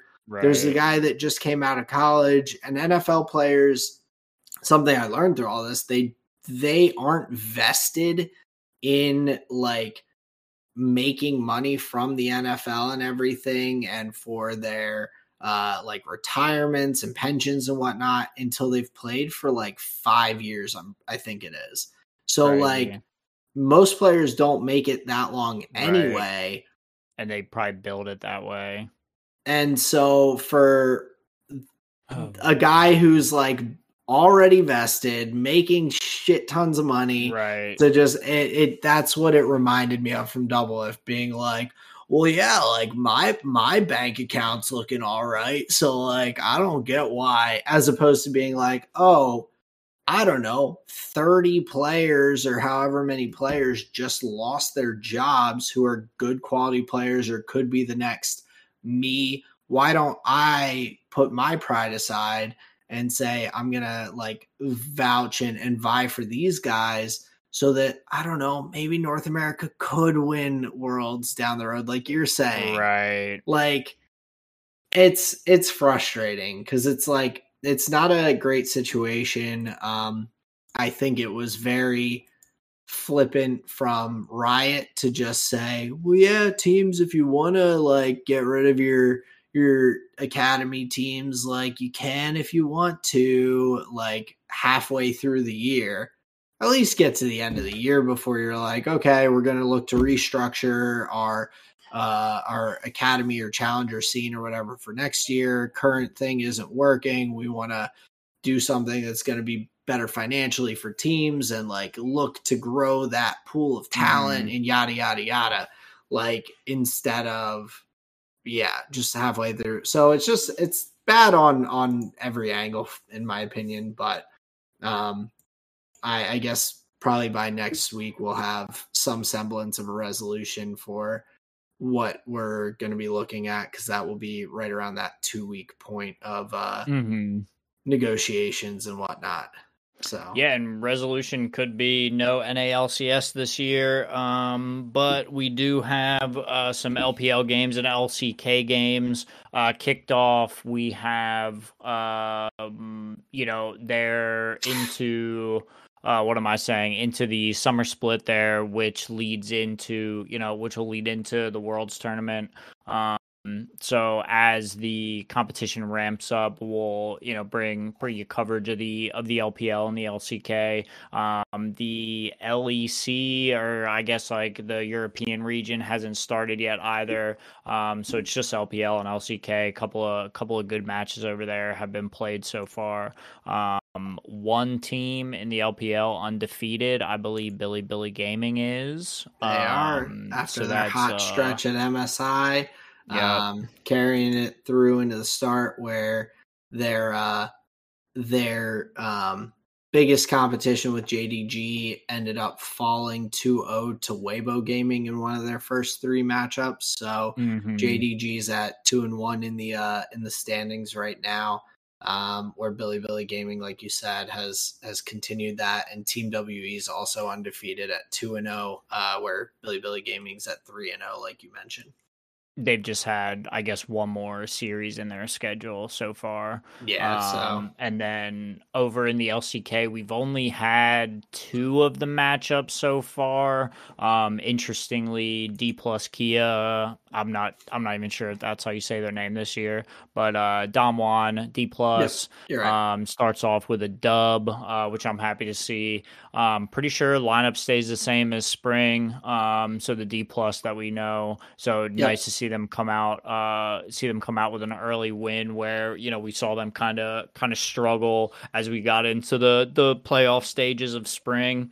But yeah, just a couple little updates there for LPL and LCK, and then as the split moves forward, we'll bring you like more in-depth coverage of some of the specific matchups. But yeah, it just seemed more beneficial to talk about the lockup this week, or the walkout this week, because Doublelift, like you said, just foot in his mouth. It's just kind of ridiculous. Yeah. But yeah, moving into next week, I'm gonna look forward to getting some good League of Legends matches in. Yeah, and a big one coming up this weekend to check out. If you want to be up at 4:30 Eastern Standard Time, you've got LCK on Sunday, Gen G versus T1. So a nice little head-to-head going to start off the summer split here. Gen G and T1 will both just have had one series. T1 plays Hanwha Life and Gen G plays KT Rolster. So two decent matchups in their own right earlier in the week on Friday, but the big head to head coming up on Sunday between the two to kick off the first week of LCK there. Yeah, that'll be exciting for sure. Because honestly, like we've had so many matchups between Faker and Chovy, like in recent memory now, that there's actually like a really significant kind of like best of 5 meta that you can kind of draw from. So yeah, I think that matchup's going to be really exciting because it's just fun watching. I mean, big. Two massive organizations, bunch of star players going head to head. It's always a good matchup. So that you said that Sunday morning. Yep, Sunday morning, 4:30 Eastern Standard Time. So check it out or watch the VODs later, like I'll be doing. Right, like normal fucking people. Yeah, like people without insomnia. But if you have insomnia, that's the matchup for you. I digress. League of Legends will have more of it coming, but you have a little bit of Magic the Gathering that you wanted to talk about before we get over to the flavor of the week here. Yeah, I guess just kind of like sprinkle some stuff in from the weekend. Wizards has been spoiling. It's like it's less of that and more just like pre-release. It's like an early reveal of the set, like before the release weekend. So it's a Lord of the Rings themed set that has a Commander product component and then a like straight to modern release. So the cards will all be modern legal. Not Yeah, there'll be modern legal, and as the like spoilers reveals roll in, you see familiar characters that you love from the stories and the films. There's Aragorn. There's a bunch of like Gandalf prints, and it seems like a bunch of different versions of some characters that have kind of different stages in the stories where you have like Gandalf the White, Gandalf the Gray, and they each do I guess what you would say mechanically different things. You see, Interesting. Gollum's got cards, Sam, Frodo, literally everybody. All of the flavor text, it seems like, are passages from the stories. So kind of putting an image to a piece of literature from the story. Most of it looks really cool so far. When did it come out already, or is it coming out? I believe the pre-release is next weekend. I want to say pre-release is next weekend, and then the full release would be the following. So I guess like full release in 2 weeks. It seems like 2.5 weeks it would be. So I should order a box, is what you're telling me. If you're a Lord of the Rings fan and you even sniff of a lick enjoy Magic, it would be a pretty cool set to get into. It's tough, man, because let me tell you, I'm looking at it right now, and I think it's going to have a ton of resale value, like unopened. Like, I think I might buy a box and just hang on to it because, one, Lord of the Rings is just such a huge, massive fandom that it doesn't make sense to or it does make sense to kind of look to buy as a potential resale down the line. But also what I'm seeing here is that it looks like the One Ring card that is in the set is extremely sought after, where there's someone who I think has said that the value could be up to $1 million. I don't know if so it's a 1 of 1 card. And there have been a couple of people that have offered pretty large bounties for it. I'm sure you know the name Cassius Marsh, NFL player. Yep, I recognize the name. Yeah, he's offered $500,000 to anybody that pulls that 1 of 1 ring. So, like, the longer that goes unpulled, the value of some of those boxes is going to go up significantly. So, I kind of would hope to buy the box, but even then, I think the box will raise in value just because of the pure collector's value of it from a Lord of the Rings perspective, along with so I don't know, maybe I'll be dipping my toes back into trying to buy a box. Last time I didn't get quite the resale value I was hoping, but it was worth testing the waters. It wasn't and now I have a bunch of cards. I've got some greens and some blacks, I think, that I could, mostly fungi deck I could put together. Unfortunately, I don't think there would be any fungus in the this Lord of the Rings set. This would be a resale purchase as opposed to leave it up on the shelf sealed. Yeah, but if there are any future green and black primary booster boxes, it might be worthwhile to check out, see if I can make a little deck over here. Bro, that would be exciting. That would be exciting to have you build a commander deck. So you can purge through my collection if you want. I may take you up on that at some point, because I've got a decent start with the cards I have, in terms of just numbers of cards. I haven't really gone through all of them in terms of creating a strategy and whatnot. But since they're all from one booster box, they all work decently well for together. Sure. Yeah, that's the idea. Yeah, with all my my slivers. I've got so many slivers, man. Gotcha. There you go.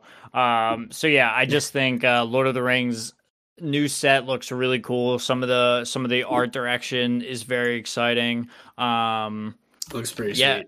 Yeah, so I think it'll just be a fun set to get into.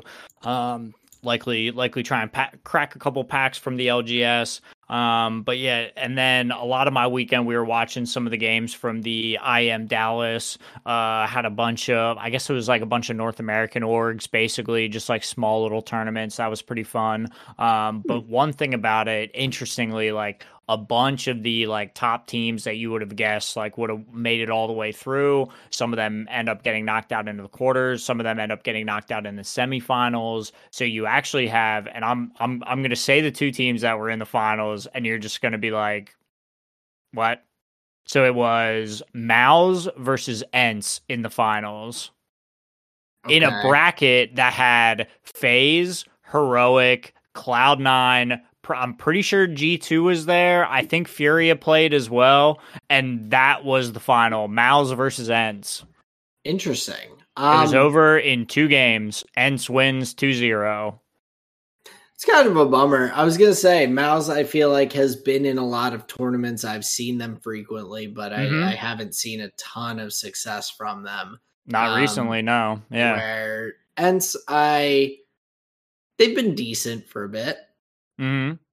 But like, yeah, no, I get where you're coming from. Definitely a shocker for the finals. I wouldn't have, if you had listed off all those teams, I would not have, probably would have said like Furia versus Heroic or something, or like FaZe versus Heroic or something that we've seen previously, basically. Right, bro. And I was tuned in to the I think it was Heroic in the semifinals against, I think they played MALCS.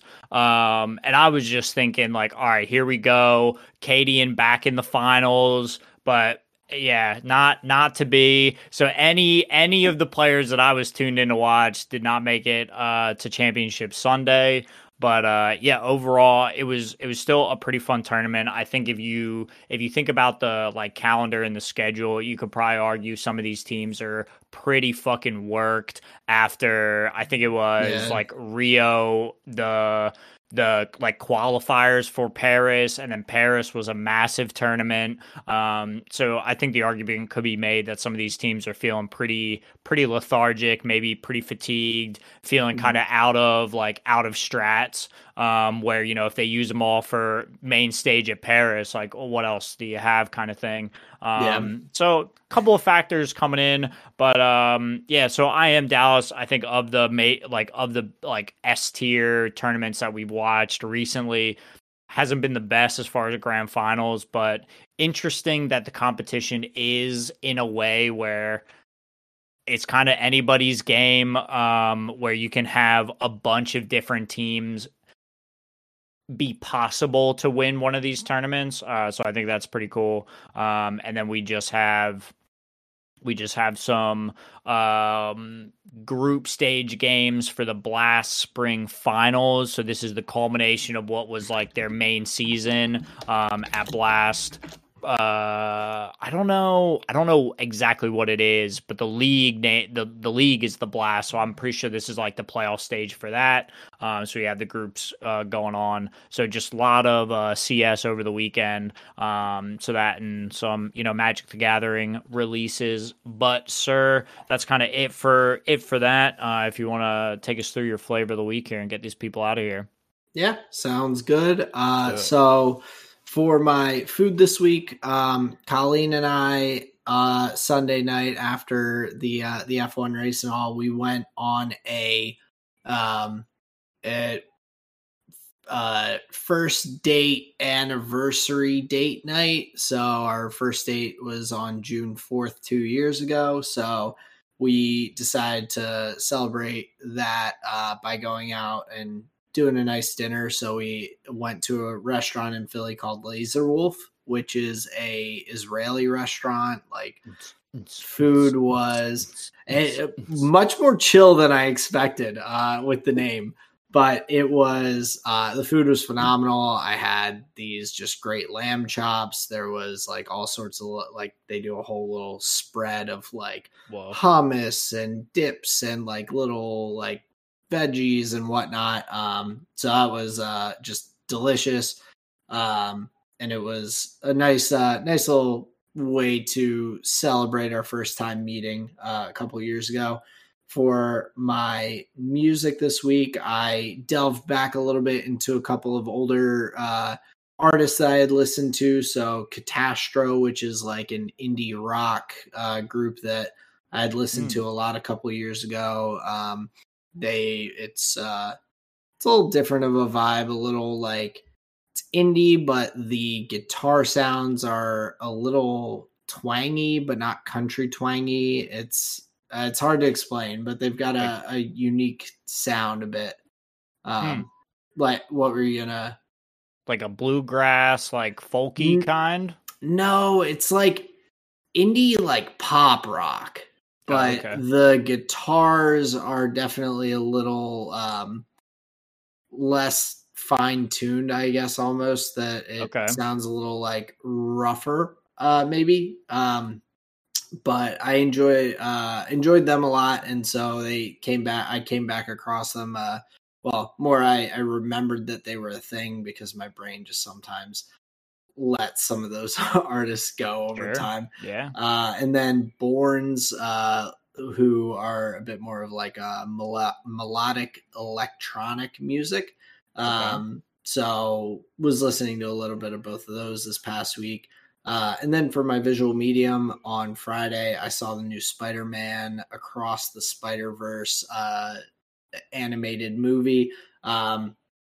I loved it. The first one was really good a couple years ago when that came out with the Miles Morales story and everything. I think it was Into the Spider-Verse, or just might have been just Spider-Verse. But the movie was really good. The only qualm I had with it was it stopped like right at it ended right before what I would have imagined would be the final like climax of the movie, where the big boss fights and everything kind of happen. It was like, these things are about to happen next week on Dragon Ball Z. And I was like, wait, that's the end of the movie? I was like trying to, in my brain, even afterwards, be like, how should they have ended this movie if that was like the time that they had, or ending point or whatever,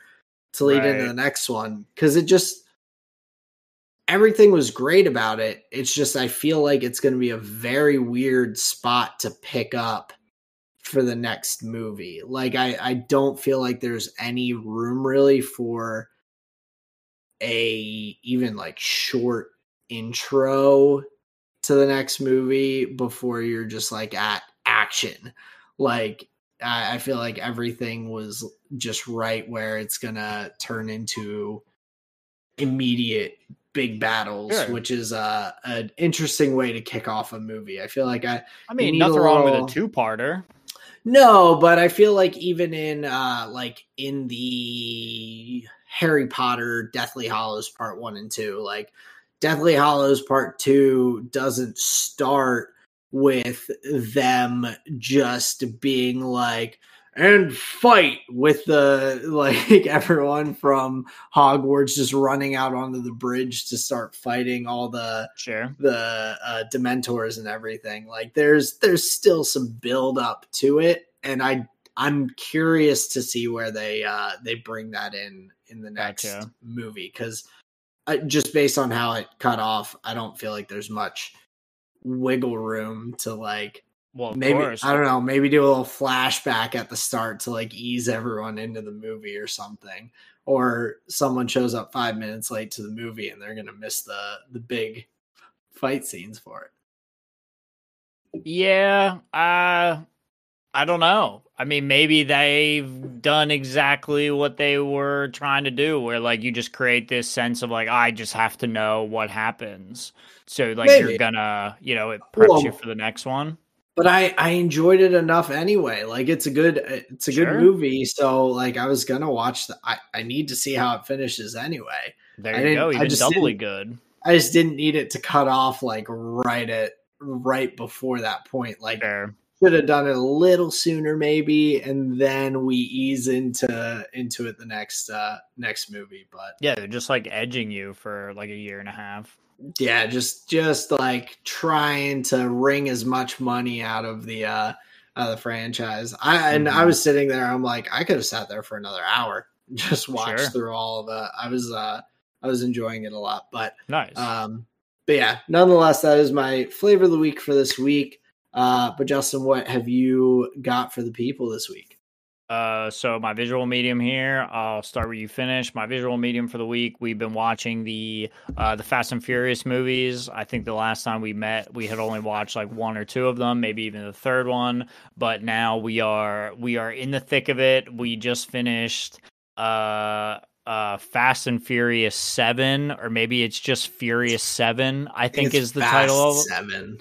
No, it's Furious 7. Is it? Yeah, and then 8 is the Fate of the Furious. It is Furious 7. Yep. So yeah, we just finished that one. This is the one where sadly Paul Walker passes away during production. So the end of the the end of the movie is like kind of that, and them like saying goodbye in a very, I would say, very tasteful way. You get the Charlie Puth and Wiz Khalifa collab, "See You Again," beautiful song. So yeah, I think these movies just keep getting more and more ridiculous, but it's amazing how close to like they are not, they like plot wise, they're not straying far from each other. They are contrived and just like they do a whole bunch of layering, but they logically follow, and like where it leaves off is right where the other ones pick, like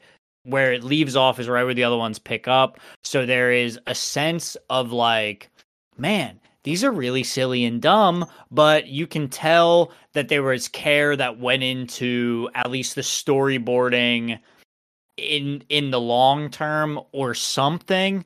So yeah, it's kind of fun to watch just how ridiculous they are, and just how it levels up into like, all right, so now it's cars on the ground racing, all the way to like, yeah, we're just gonna jump them out of planes, land them on the ground. It's totally crazy. So it's fun stuff. And then my food here for the week, I've got to shout you out, sir. That breakfast casserole was amazing. I wish I would have been mindful enough to have more. It was such like a roller coaster of a day that like, by the time we had gotten in the car, me and Sarah, we literally said to each other, like, fuck, should we have eaten more? So yeah, would have loved to get my hands on more of that breakfast casserole. That was fucking awesome. I can send you the recipe. It's not too difficult, so I'm happy to send it over. That sounds lovely. Courtesy of my mom's family recipe and all. So nice.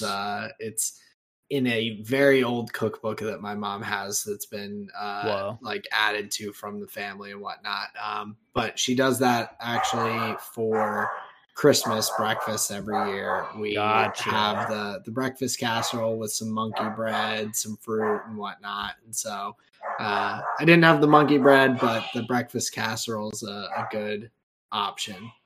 Oh, it was a great option. We even had the little sliced up strawberries. No full strawberries. Did it what would you say, like bed and breakfast style? So that was awesome. Yeah. So thank you again for that. That was great. And then my music here for the week. We were listening to watching movies with the sound off on the way down, and then when we were doing some cooking recently, I put the vinyl on, listened to it there at the record player. So just a whole lot of Mac here this week, and yeah, that's a great album to go back to. It's really fun. Yeah, I like that one a lot too. It's definitely a good one. I that'll be one I'll have to add to my vinyl collection. I feel like that would be a great one to listen to in that medium. Unfortunately, there's only one skippable though, Euphoria. It's a terrible song. It's so like slow and like yeah, it's definitely skippable. I'd have to be in the right mood to like listen to it. Mm-hmm. But yeah, I feel you. Rarely can I ever let that play all the way through, especially knowing that you have like the bonus tracks at the back. It's tough with the vinyl though. You gotta just make it through, because what are you gonna do? Lift the needle and try and guess where the next song starts? Well, yeah, that's a great point. I guess you can kind of see, but nah, it's pretty tough. You have to, you're doing a little bit of yeah. this, little hunt and peck. But yeah, that's my flavor of the week here. Nice. Well, as always, ladies and gents, that does bring us to the end of this week's episode. We, as always, really appreciate you taking the time to listen with us and to hear us jabber on about all the good, the bad, the ugly of F1, League of Legends, Magic the Gathering, and all that good stuff. So thank you for checking us out week after week. Find us on Spotify, Google Podcasts, YouTube if you want to see our smiling faces. And hit us up on Twitter at tall and short of one if you want to get in the conversation. We'd love to chat with you about your thoughts for F1 or any of those topics. So, but yeah, tell your friends. New episodes every Thursday. Aaron told you where to find us. We just want to say thank you so much for listening. We really appreciate your time. It means a lot to us that you take the time to listen. So just thank you. This has been another episode of the Tall and Short of It podcast. Peace out, everyone. see you.